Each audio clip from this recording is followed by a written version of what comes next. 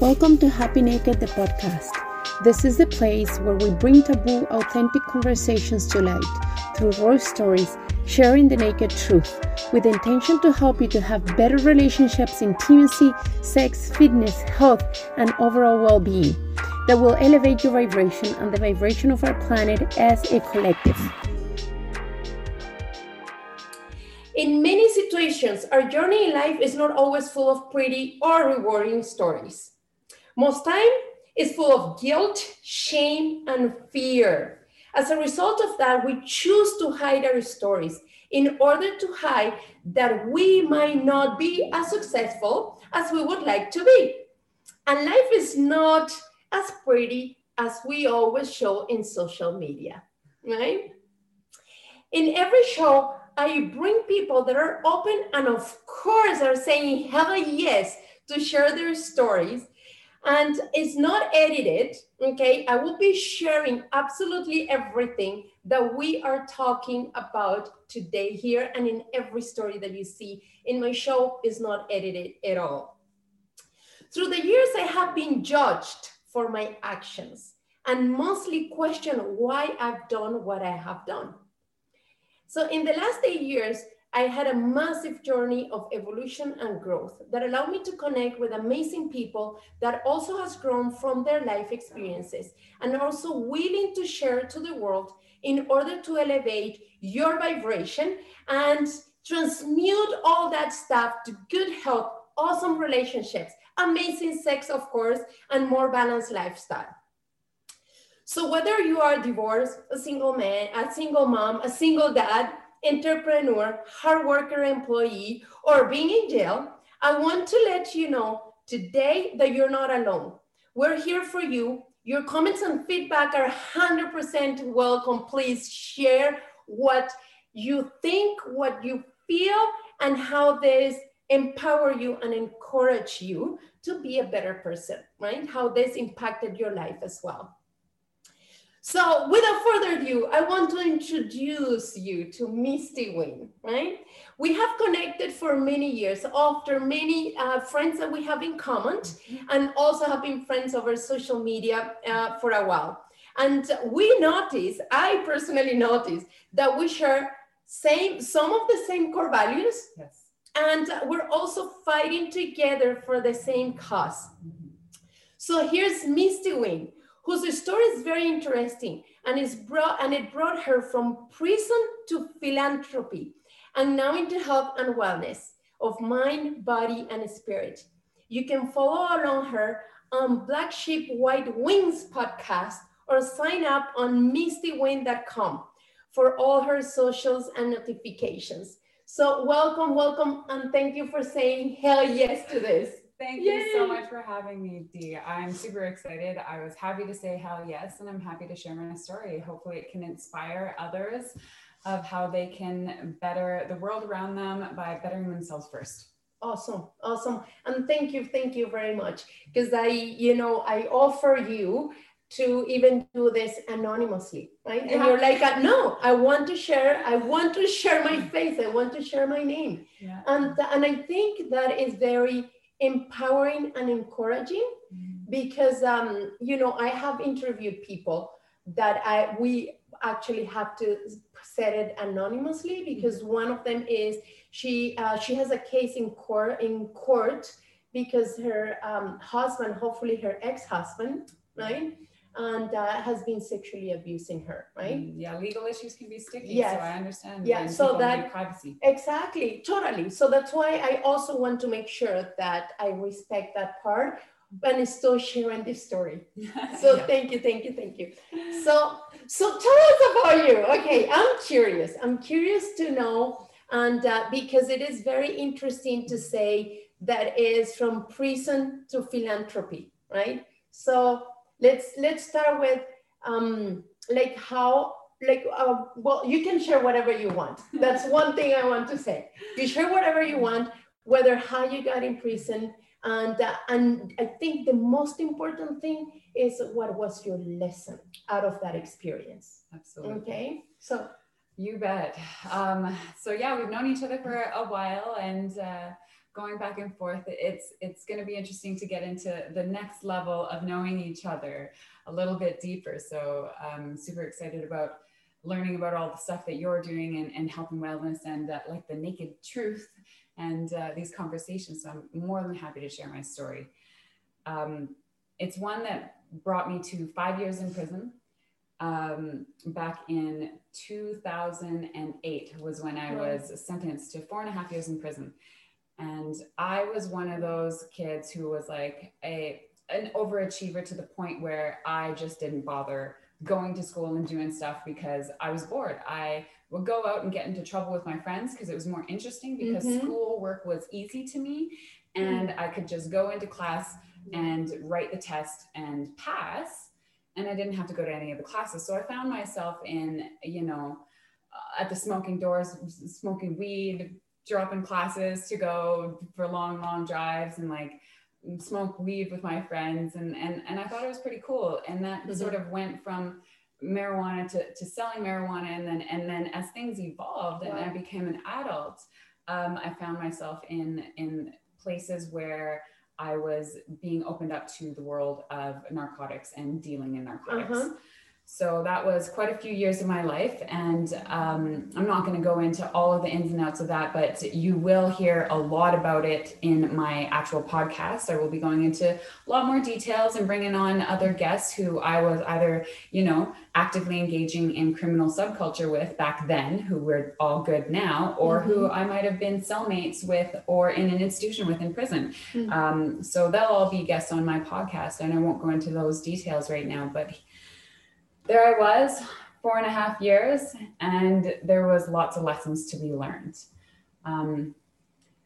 Once I got out of prison, I was really, really lucky to find a mentor that meant something to me. So that's one of the main things and the first steps that I urge people to do.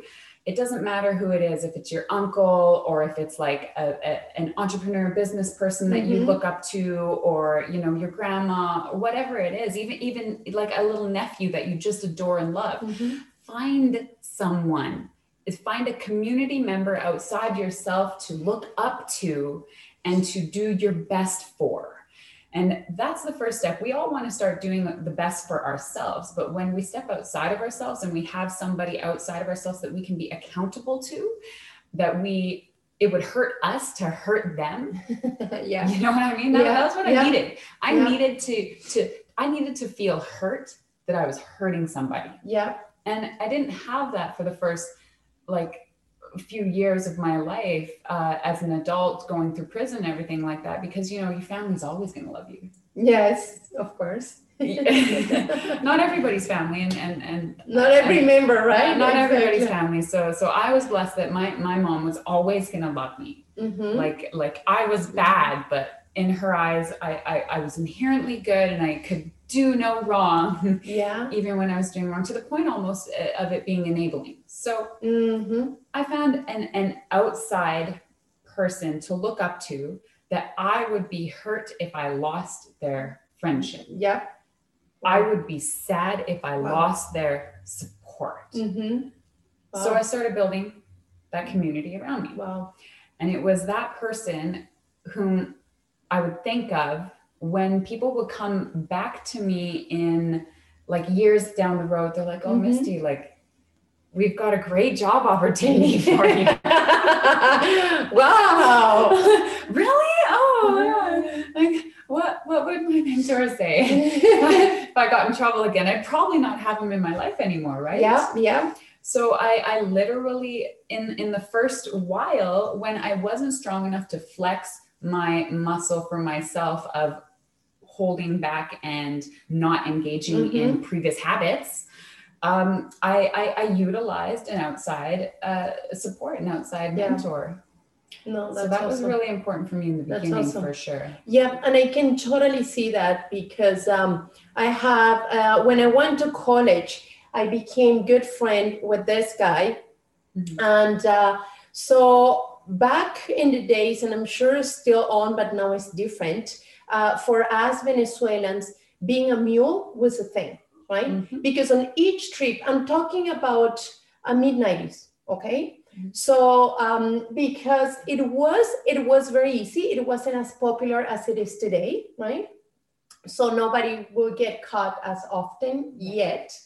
And of course, I knew about the kind of jobs, right? And for me, I gotta say that being back home, we're exposed to that all the time, right? It is very, very cheap. It's not like here that it can cost, way more. So drugs are accessible everywhere and they're quite cheap. But the one thing I personally was afraid of is to get to jail.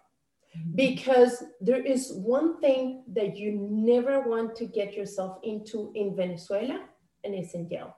That is definitely like you probably, somebody like me or like you, we're mid-class, we're workers, right? And that getting in that environment, we're not going to survive, honestly. That is true. Is you become really bad. I'm tougher than I look. Or yeah, exactly. So so you become very bad, or you basically I became bad, yeah. Right? Exactly. Yes. Right? You definitely, you harden or you crumble because you were soft. Yes, exactly. And what it turned out is my friend in college, he disappeared for a period of time. We became good friends, and I was in good relationship with his mom. And he disappeared. I didn't know what it was. Sometime he appeared. He came back to school, and I'm like, dude, what's happening? And he tells me the whole story, and he ended up getting caught, right? But he ended up being in jail. But because he made so much money on those trips, because it was about 10,000 US on each trip, which is a lot of money for us back home when you do the exchange. So he, like 5 trips, he's basically a millionaire for life, like set. And so he got caught anyway. So he spent like whatever time, and then he got out. He spent all the money that he made through the trips just to stay safe in jail, and being able to do all the stuff with his file, like just basically disappeared his file, and then lawyers. All that kind of stuff. And years later, after I moved to Canada, he ended up moving to Spain. So I'm like, at this point, he already have 2 kids. He's married. And I'm like, okay, dude, are you good now? And it goes back to exactly what you're saying. Right. And he said, it's so tough. It's so tough to stay out. Recidivism rate is skyrocketed through the roof. I talked to my lawyer just the other day about speaking about my story lately. He said he wants to review it all the time to make sure that I don't have to go back to court for other stuff. And he said, Misty, I will be on your podcast, my lawyer said. He said, because I'm so proud of you. He's like, you were literally like one out of every single one of my clients who managed to get out of the criminal system and not only survive, but thrive and hopefully become like a success. I mean, I'm a success already in my chosen career path, but like to be a success for me is to impact people's lives and change them for the better. So that's when now it's been time enough. It's been almost a decade since it's been over a decade since my first sentence, and it's been 7 years since my release. So for me, it was time to actually be able to tell my story. They don't do in Canada that 7-year, what is it called? You can't be charged for something after 7 years. Oh, I see. Something. They don't do that in Canada. So I talked to my lawyer about that the other day. He's like, actually, statute of limitations. There's no statute of limitations in Canada. They can charge you. They can charge you if they want to. Like, oh, wow. 20 years down the road. Yeah. No. And it is definitely interesting because it is, I think the biggest thing it is, which is exactly what you're talking about, it is integration, right? Yeah, reintegration into society is a slippery slope and a tricky subject. And I was just talking to a friend of mine, Maher, my dear friend, and we had a good conversation after my amazing massage from yesterday. And this subject came up because reintegration for me, I went to prison 3 times. My first sentence was 4.5 years. And then I got out on parole after 1.5 years. I was on parole for 2 years. And during that 2 years, 6 months, I stayed clean of trafficking narcotics. And after 6 months, I receded back into what I knew, how to survive. Yeah.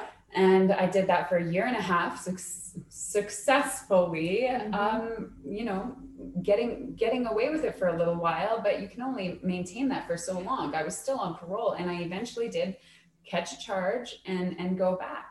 At that point in time, I had to finish my 4.5 years, and I had a new charge and was looking at another sentence of 12 to 14 years. Wow. So I'm going back to prison, and I don't have a release date. Yeah. Because I got to finish my 4.5, and I'm looking at another 12 to 14, and I'm crushed. Yeah. How old were you? I was 21 years old when I got my first 4.5 years. I turned 22 in prison. I turned 24 or 5 in prison, I think, as well. When you started becoming an adult. Yeah. Right? Yeah. When you start becoming an adult, the beginning of my adult years were spent in prison or like on the streets. So I went back to prison. I went 3 times, you know, the whole, I'm not going to get into the whole learning lesson. I don't think it took you a few trips. I'm proof that you can screw it up again and again and again, and you just have to get back up and try it again, because it's not in your failures. It's in what you've learned from your failures. So the first time I failed, I learned that I cannot slip back and try it again. I'm not that untouchable. I'm not that smart. I'm not that great. I'm not above the law. So my first lesson was like, I learned that I can't go back.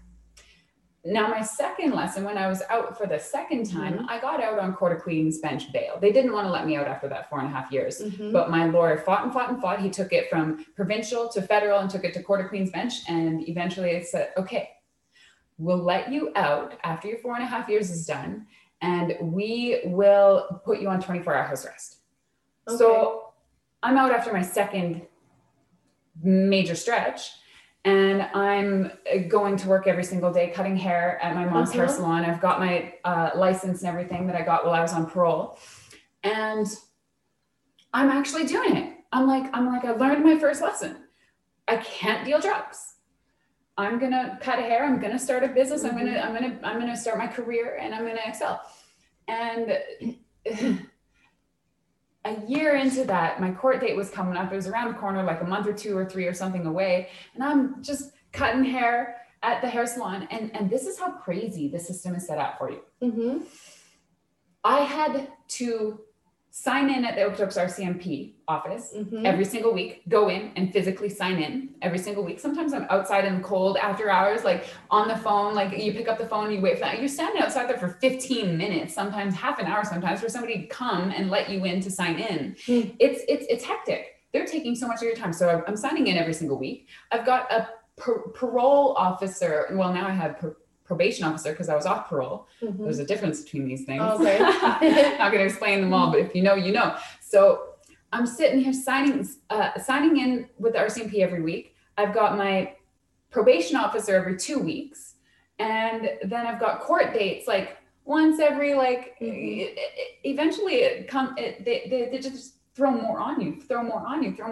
So sometimes I had like 2 court dates a week. Wow. Sometimes I didn't have a court date for 2 weeks, and here I am going to work. The courthouse is 4 blocks to my west from where I'm standing cutting hair at work. And I just forgot that I had a court date. I was so overwhelmed, and I'm a high functioning human being. I was going to work, I was doing everything, I had learned my lesson, but I just forgot. Simple, plain mistake.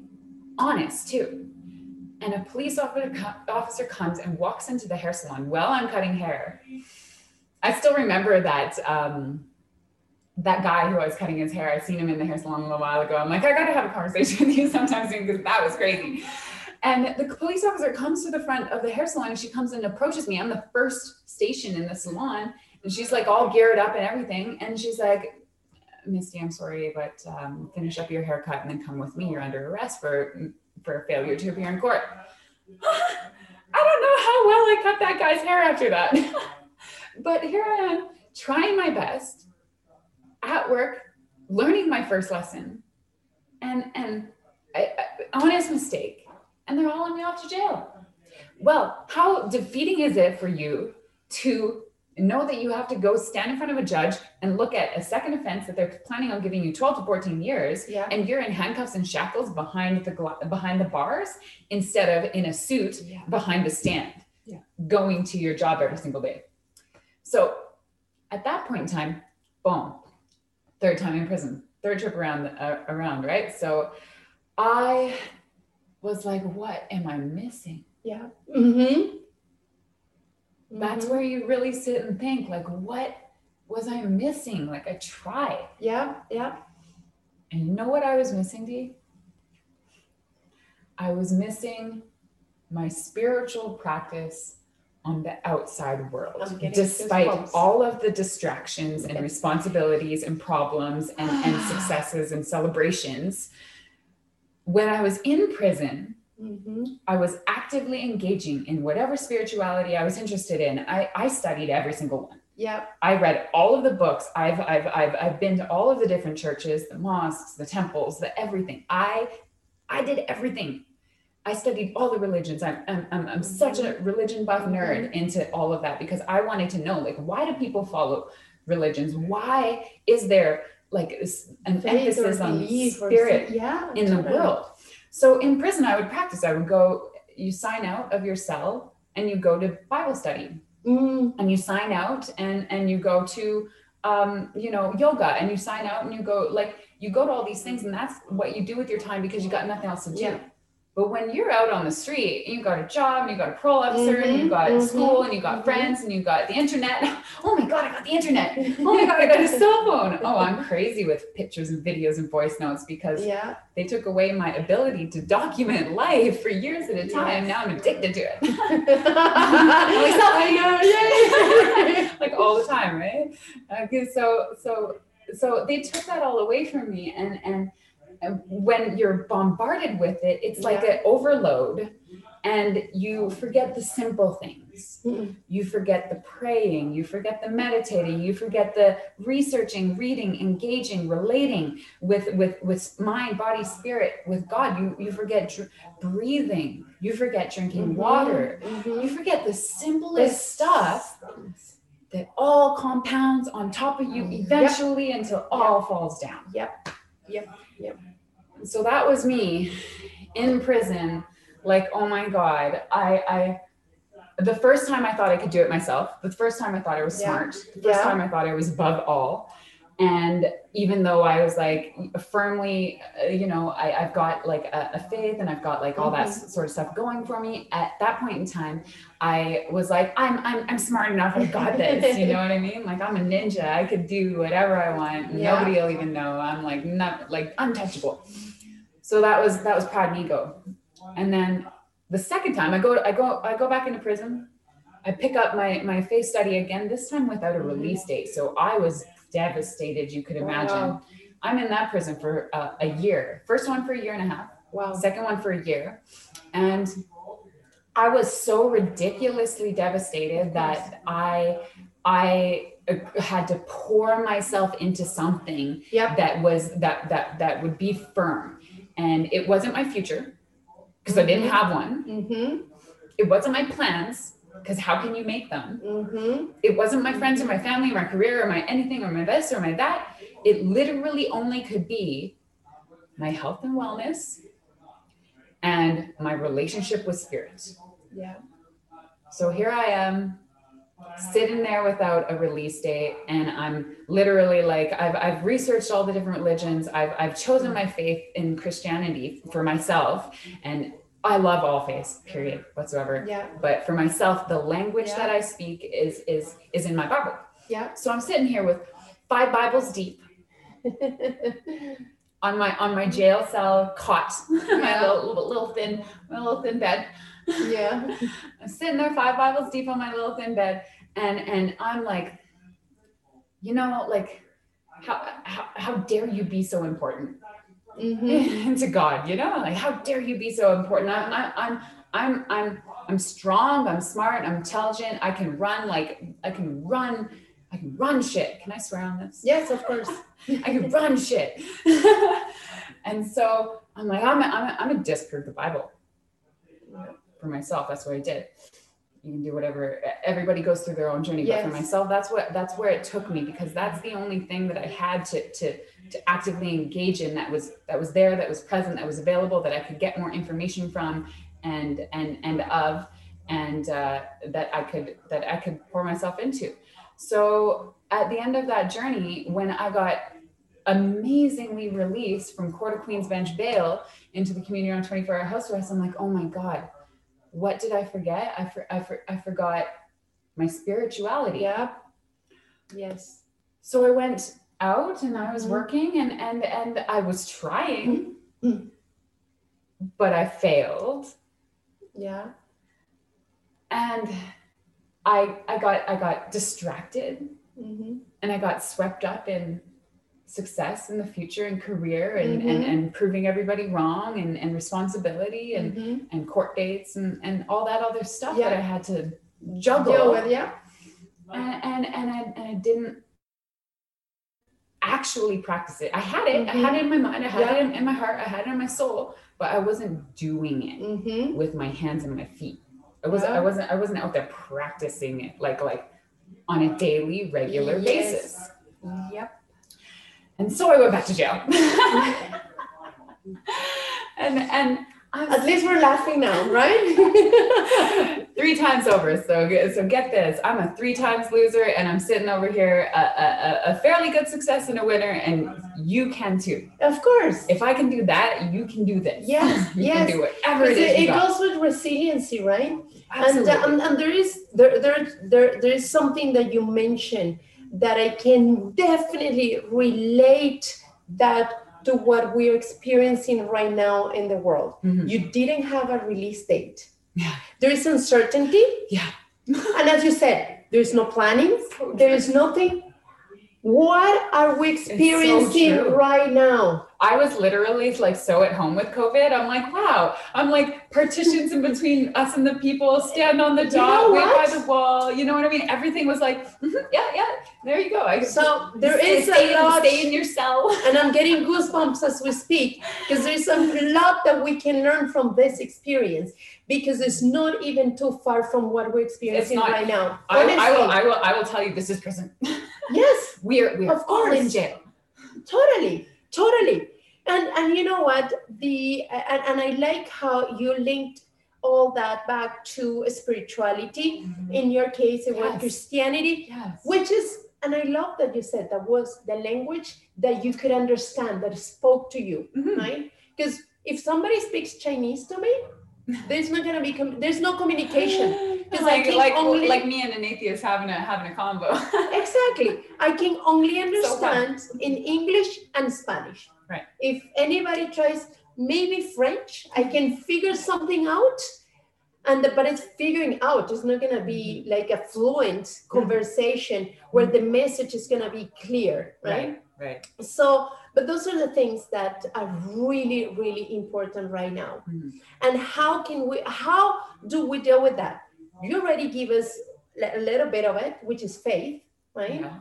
And action and physical action. Totally.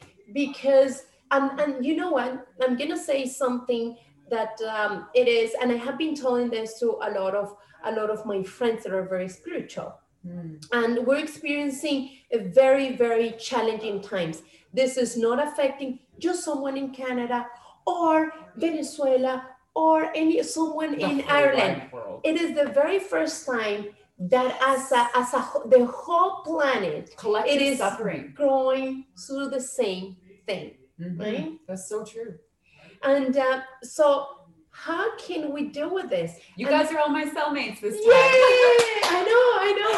I couldn't choose better cellmates. Yes, totally. And this is exactly what I have been preaching, right? It is, as much as we are living in our spiritual world, it's part of our growth, okay? we also need to take action, and we still need to show up in a material world. We can call it third dimension, material, action, anything we want to call that. We still need to show up with our body, and we need still to tell the world that we are in disagreement, right? Voice it. Yes. And which is going to stand up and be heard. Totally. Oh, I've got a. Okay, go for it. She got inspired. You guys want to hear about standing up and being heard, or the consequences of not standing up and being heard? Because I have a real world example. Has a little bit to do with racism, so I'm sorry if it triggers anybody at all. But I'm Native. I'm 75% Soto from Cody's Reserve, and the other 25% of me is Dutch. But here I am, a girl. Misty Wind Shingoose is my whole entire name. That's a very classic Native name. And here I am in the prison system for my very first time, and I'm a non-violent offender. I'm dealing in narcotics, but I don't have like actual violence on my file. And so here oh my goodness, I just realized how bad the corruption is. But I'm sitting here, and my lawyer was like, okay, Misty, you got 4.5 years. He promised me 2.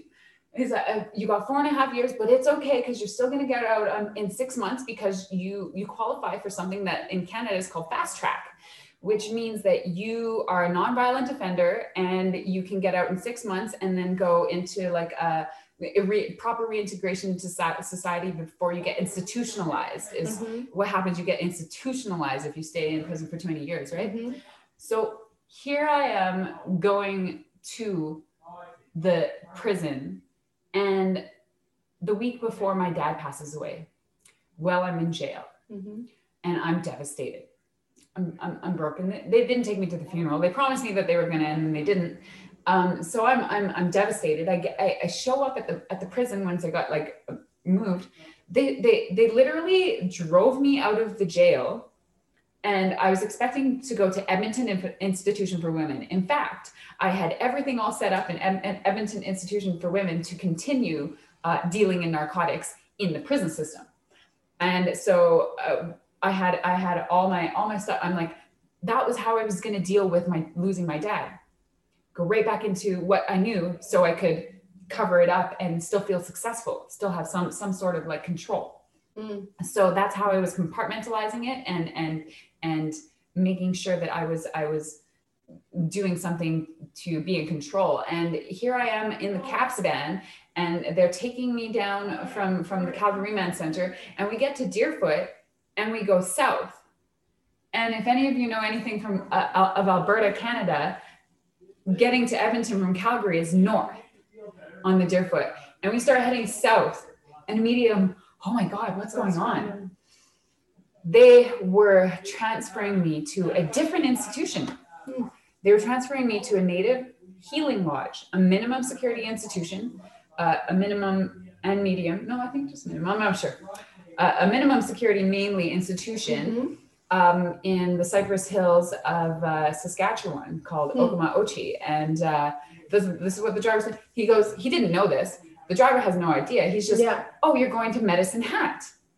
And I'm like, what? I'm sensitive because my dad just passed away. So I'm crying. I'm like, I don't understand. I have all these plans up at Edmonton.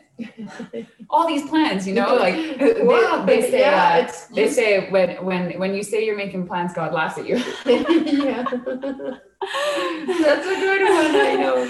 And so they take me down to Medicine Hat, and I get picked up at Medicine Hat. And finally, the person who picks me up at Medicine Hat, after hours and hours and hours, tripping out in a cell. I'm tripping out. I think I literally am like, somebody used my name and I got new charges down here somehow because this happens a lot in the system. You go to court for charges that aren't yours. Yes, I heard of stories like that. And my name was common to like throw around, right?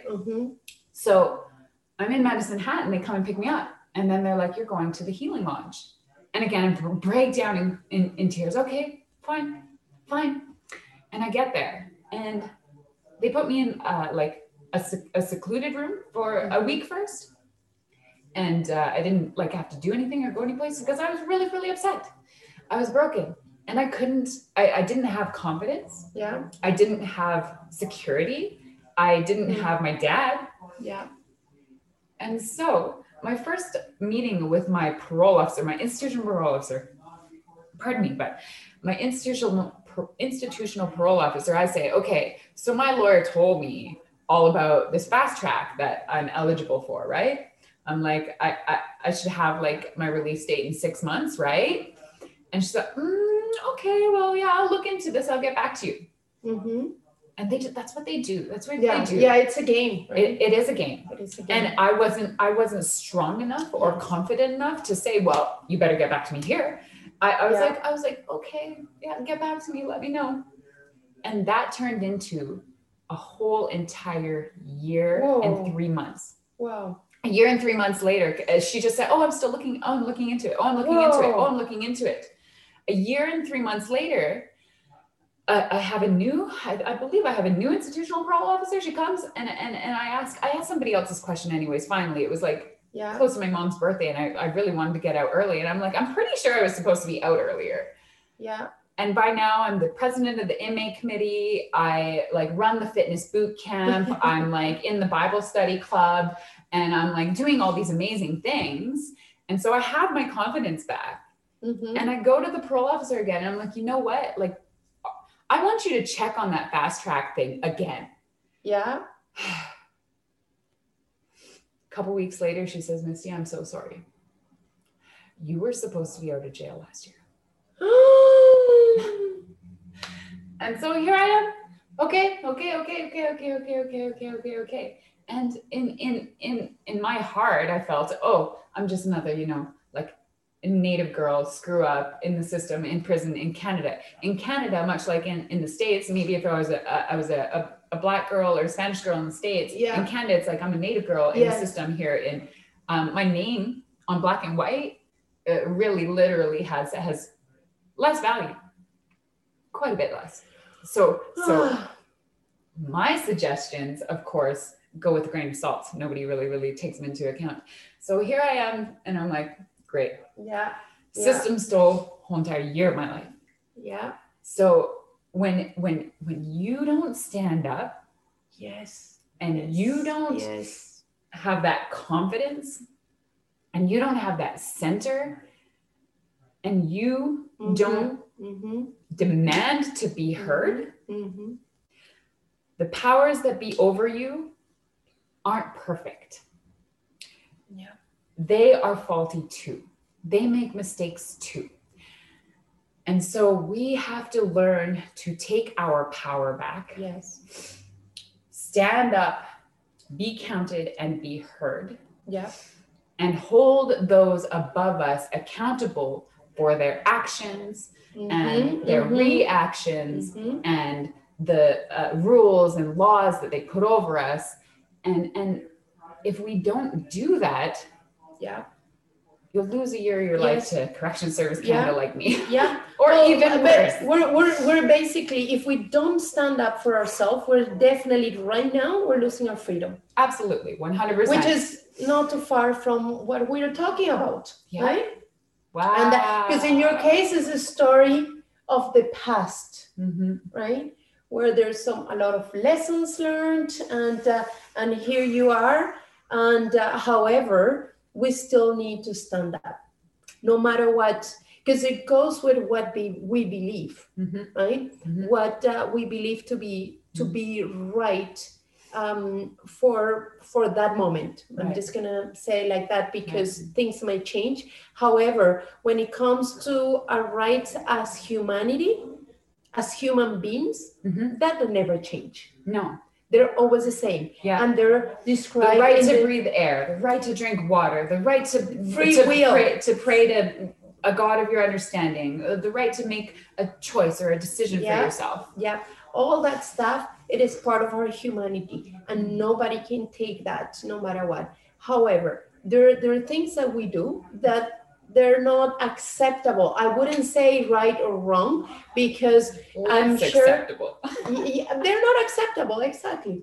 Because you know what, I'm a huge believer of harmony, and I think we need to learn, and faith will give a lot of that, right? It would allow us to understand you know, to have more balance, right? And to trust. Sometimes, you know, I was having a conversation with my best friend, and he's losing his patience, because this situation is affecting everybody at every level, financially, spiritually, physically, you name it, right? Everybody's vulnerable mentally, in different ways, because everybody is vulnerable in an area, right? And right now it is proving us all the directions. So no matter what area that you're, and if you have one area that is weak, that's where you're gonna get hurt, right? Whether it's financially, emotionally, mentally, physically, that is the area that is going to get triggered first, right? Or it's gonna be, or it feels that it's getting attacked first, right? But we need to learn to trust in some ways, as hard as it can trust be. Ourselves, right? Yeah. That we are capable, right? Like we can take our power back, because sometimes we get too caught up in taking control of things. And I love micromanaging. There you go. Oh my God. I love being the boss. I'm on the opposite end. I don't like micromanaging, because I'm like, I don't have time for that, right? I know, it's such a bad love. So bad love affair. But you see, those are the things that I need to work with people like you, right? Because I'm on the opposite end. Definitely, right? Yeah. It goes with balance. I'm not a detailed person, right? I need to work with people that are detailed oriented, because I'm like, I will do this and I'm fine, right? So those are the things that I really, really love. What do you think it's going to be? It could be the advice that you can give right now, and of course, I'm sure it's going to be useful for the rest of their life, right? To people about your lessons. Well, how much time do we have? Because we haven't gotten into the philanthropy part, and I think that really ties into what your question is right there. Okay, go for it. Because when I got out of prison and I found that mentor, that mentor inspired me to use my life, my story, and my career path. So whatever your career path happens to be, my life, my story, my career path, to give back to the community. So I think a year and a half out of prison, I was building a nonprofit, doing haircuts for the homeless down on the streets of Calgary. I did it for 4.5 years, almost 5 years. And that was what kept me accountable. So I had a person at first. I had somebody to look up to. I had a mentor. I had somebody that I loved and would be hurt if I hurt them and lost them. But you can't rely on that, because that's unhealthy. So then I took this person's advice, and I created myself a project. A project around my story, using my weaknesses and utilizing my strengths, and affecting the people in the community around me for the good, with all those ingredients.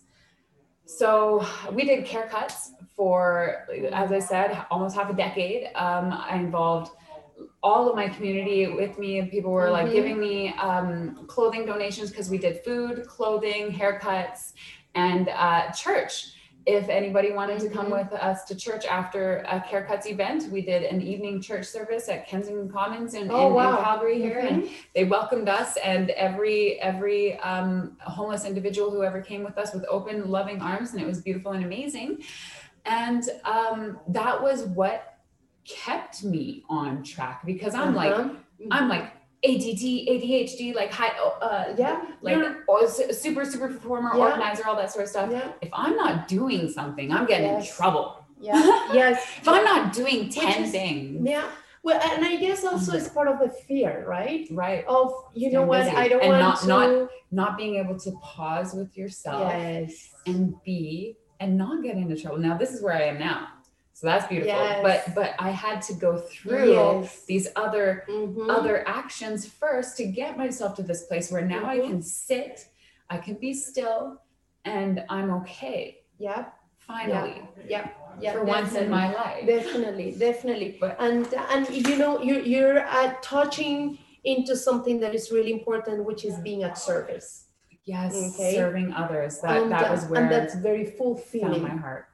Right? Because it also broke my heart a million times over. Oh, I'm sure, because I'm sure, right? But you have to know that life isn't perfect, and even if you're like trying to save the world, you're gonna fail, or people will fail you, or you'll fail them, or whatever will happen, and you start strengthening your muscle of reacting and coping. Yes. Instead of reacting explosively and all of a sudden and like blowing everything up, and now you got to pick up the pieces that you've exploded.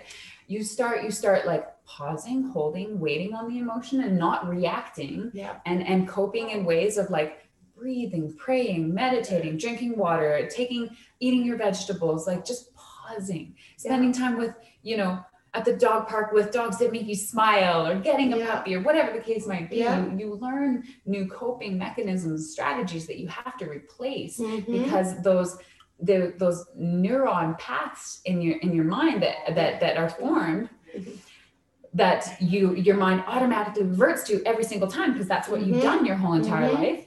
You literally need to put a physical block there. And revert and redirect that flow through your mind. You have to redirect the sparks of energy in your mind going through your neurons, and form these new pathways. And you're not going to be able to do it once. Oh, this is lovely, because this is what I like talking about, is the brain synapse map in everybody's brain is individual. We all have had our own experiences which have created our thoughts, which makes our maps like individual. So when a brain synapse happens and then you revert to that over and over and over again, it's like more than one wire. So you got a neuron and a neuron. This neuron has 1 to 4 actions on it, and then on the 1 to 4 actions, there's on the neuron, there's up to 400,000 dendrites, little dendrites hanging off of it. So each of these has that, you know, an action and a bunch of dendrites. So what happens is the dendrite hooks to an action, and that's a thought. And then it goes into a trail of all the other ones. And so when a dendrite hooks to an action, and then it becomes a habit, another dendrite hooks to it, and another dendrite hooks to it. There's anywhere between 400,000 dendrites per neuron. So you can literally have an experience happen to you 400,000 times and react the same way. And now that's like a solid connection, like a massive thing. So how I visualize it for people is it's like a fiber optic cable. If you've seen fiber optic cables, like on the internet, of like the pictures of it, it's like a cable, and it's got all these tiny little cables inside of it, And each of those cables is a connection of what you've done before. This is your habit. This is how you cope. This is how you react. This is how you act. So this cable is your habit. And in order to start flowing from this cable into another cable, you have to take I visualize it like a tiny little axe. You got a tiny little axe and you're chopping into it. When you chop into it with an axe, by stopping, not engaging, and pausing, you got the chop. You're only chopping one of those tiny little cables in there every single time. Chink, bing, 1. Chink, bing, 2. Chink, bing, 3. 40,000 times up to, you know what I mean? However many times you've reverted into that line of thought and pattern. So that's 40,000 failures or 400,000 failures. And you have to be willing to accept those failures and continue on trying again and again and again and again and again until that new path has more connections to it, and you automatically revert into that. It's human body. Definitely. And you know, I gotta say, I'm one of the few people, I'm normally very, and I learned that from my grandma. I always talk about her, but it is, I'm always being quite determined. When I need to change something, I just go and change it. Right? Strong will. Normally, I'm not saying that I never got caught up in crap, okay? Because, you know, I'm still, you know, a human being, and I still have the same neurons and all those connections anyway, right? Like, so But in that case, I normally have a very strong like will, as you said, where when I'm going to do something, I just go and do it, which is the 5-second rule works perfect for that, right? Because when you think of something, just count 5, 4, 3, 2, 1, boom, and do it, right? As simple as that, instead of wondering, because we get caught up in all that stuff. And that does two things. One, that stops you from your initial reaction. Yes. And then two, it forces you to still take an action, but you have to think about the action first. Yeah. But you bring more consciousness to at that point, right? Yes. So you're allowing yourself to be aware of what needs to happen. So that's really, really key. And I love, I gotta say that for me, there are a few things I'm learning from you. And I mean, it's how faith can help in times of uncertainty. So much. Right? And belief and trust and take back your power, because it goes all that stuff. In time of uncertainty, it is a time that you go back to spirituality, get your power back, okay? And it's time to stand up for yourself as well. Like those are the things that are really, really key when we are in uncertain times, and which I'm sure all of us have been in that situation at some point in our life. And I'm going to give 2 examples, so then people don't think that it only happens when you go to jail, right? It's when as an immigrant, there is a lot of uncertainty. You're going to, like, I came to a new country, new language, and there's nothing, like when we're looking at plan, I didn't know what plan to make, because I didn't even know where I was getting myself into, even though that in the embassy, they give you a lot of paperwork so that you know kind of how things are. But all the paperwork is very crappy, by the way. Yeah, reading is completely different from experiencing. Totally, right? And another example that I find where uncertainty it happens, it is when you have a baby. Like you have a baby, and I'm saying uncertainty because now that my kids are older, I have have 18-year-old, 15 and 13. And I'm saying uncertainties because definitely all through that journey is uncertain. It's and I always say I have so many unknown variables. Oh, believe me, I have to become, and I realized that recently, 3 moms, right? Because the way how I behave and I acted with my oldest is not the same as my middle one. It's not is not the same as my youngest. Yeah. So, and that is something that I never thought it will be. Now I'm more prepared to that uncertain times that are coming, because 3 freaking teenagers, I'm telling you, and that is, we all hope for the best. We all wish that we are all going to have an amazing future, right? Is successful, but there is an uncertainty in life that we cannot control as much as we want to, plan, right?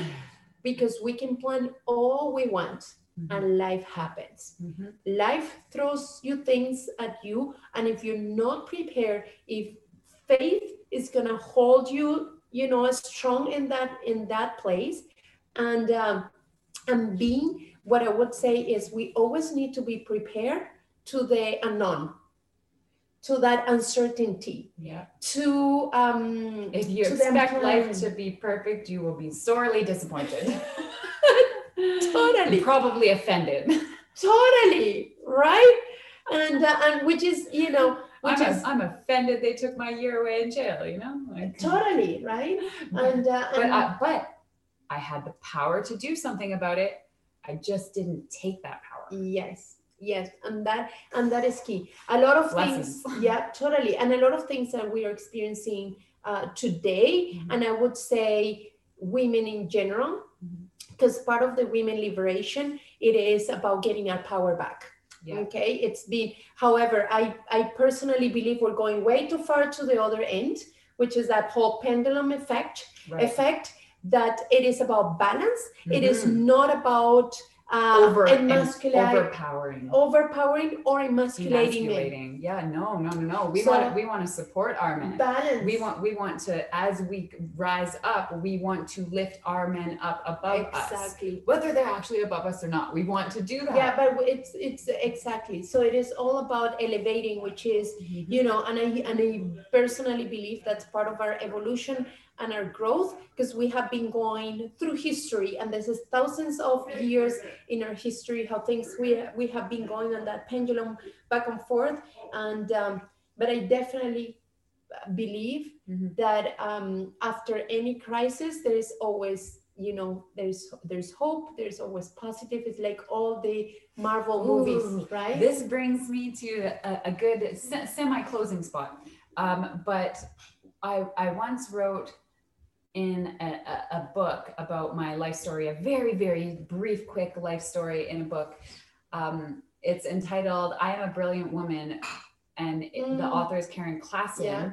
And it was my chapter and then 9 other women's chapters. Yeah. So 10 of us writing our life stories in the book.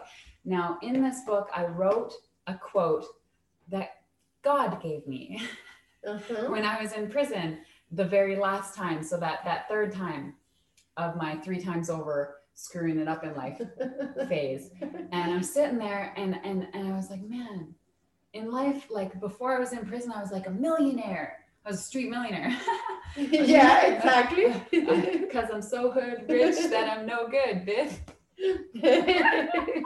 Anyways, so I was like, man, I was like a millionaire. And then I lost it all. I went to jail. Yeah. And then I came out and I was like crawling up. I'm like, boom, I'm a millionaire again. I have a 2-floor penthouse condo. I got all these cars. I'm super dope. I've like got everything. And then boom, back in jail. And it was worse than before. So I was like up. And then I was like down, equal and opposite. And then I was up a little higher. And then I was like down, equal and opposite, down a little further. Yeah. And then I got out and now I'm like, oh, legit up. So I'm like got a career, doing really good.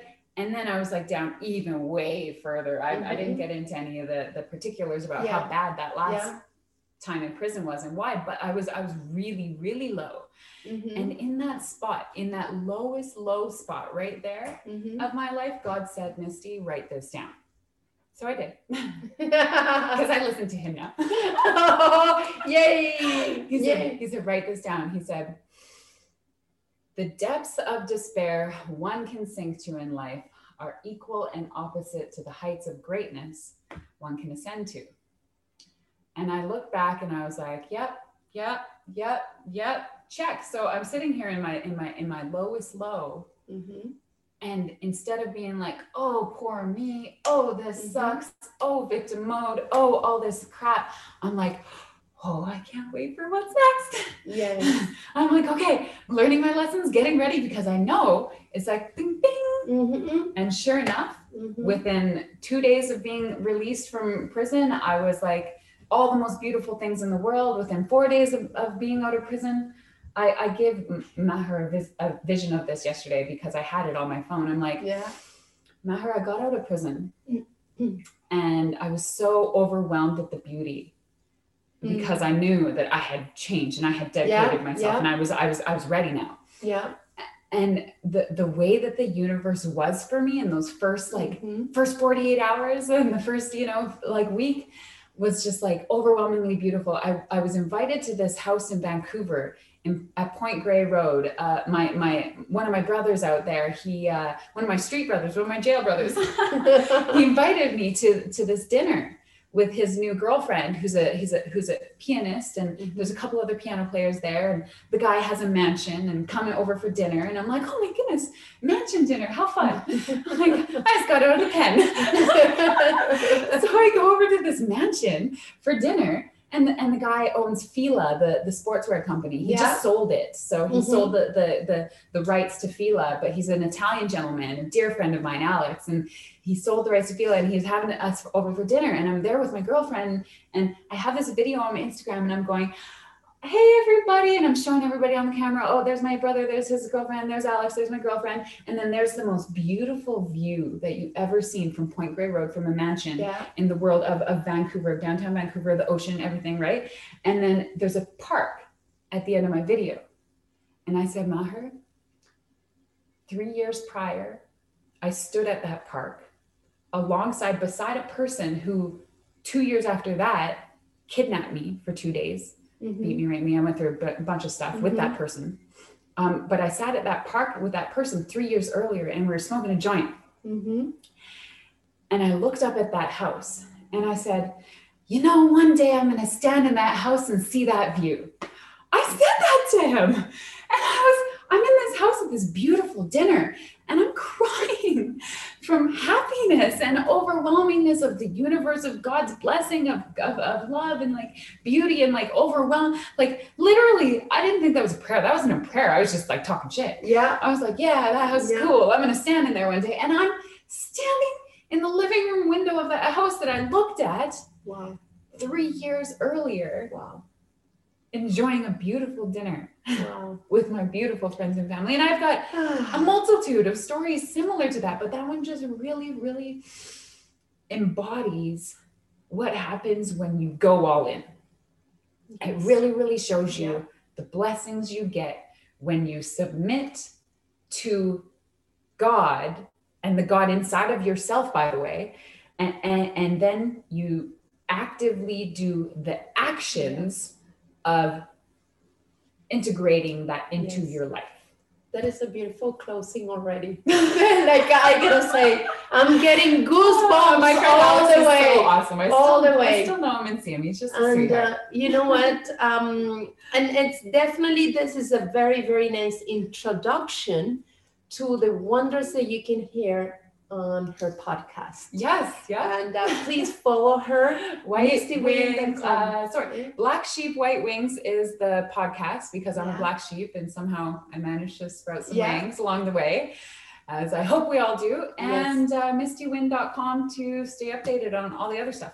Perfect. So thank you very much. This is wonderful. And you know what? Of course, we get a hug. This is wonderful. I really feel super, super blessed and happy to be able to bring these amazing people to my show, because a lot of us focus on bringing like superstars and celebrities, and we forget that we are all normal people in life, and we all have stories to share that is going to elevate each one of us, because at the end of the day, it's about elevating the vibration of our planet.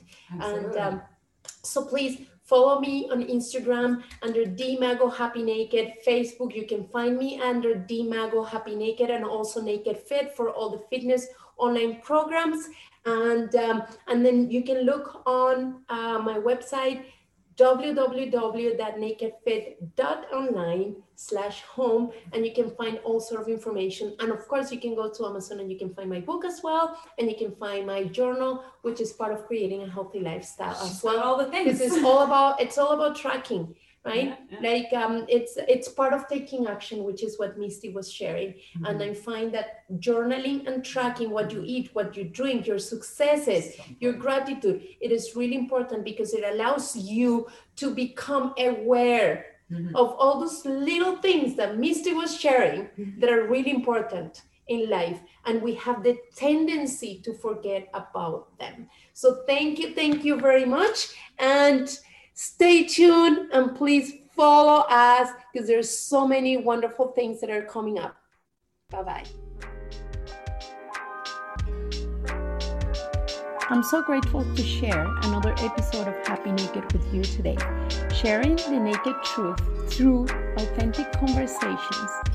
Follow me on Instagram as DMago Happy Naked, as well as on Facebook. And also check for Naked Fit 100% Health and Fitness on Facebook. And remember to subscribe to my YouTube channel. And when an episode is of your interest, please share. I'm sure your family and friends will love it. And also check the notification box, so every time an episode is uploaded, you get the update. All the contact information and special offers and more, please check the description. And thank you again, and so much gratitude.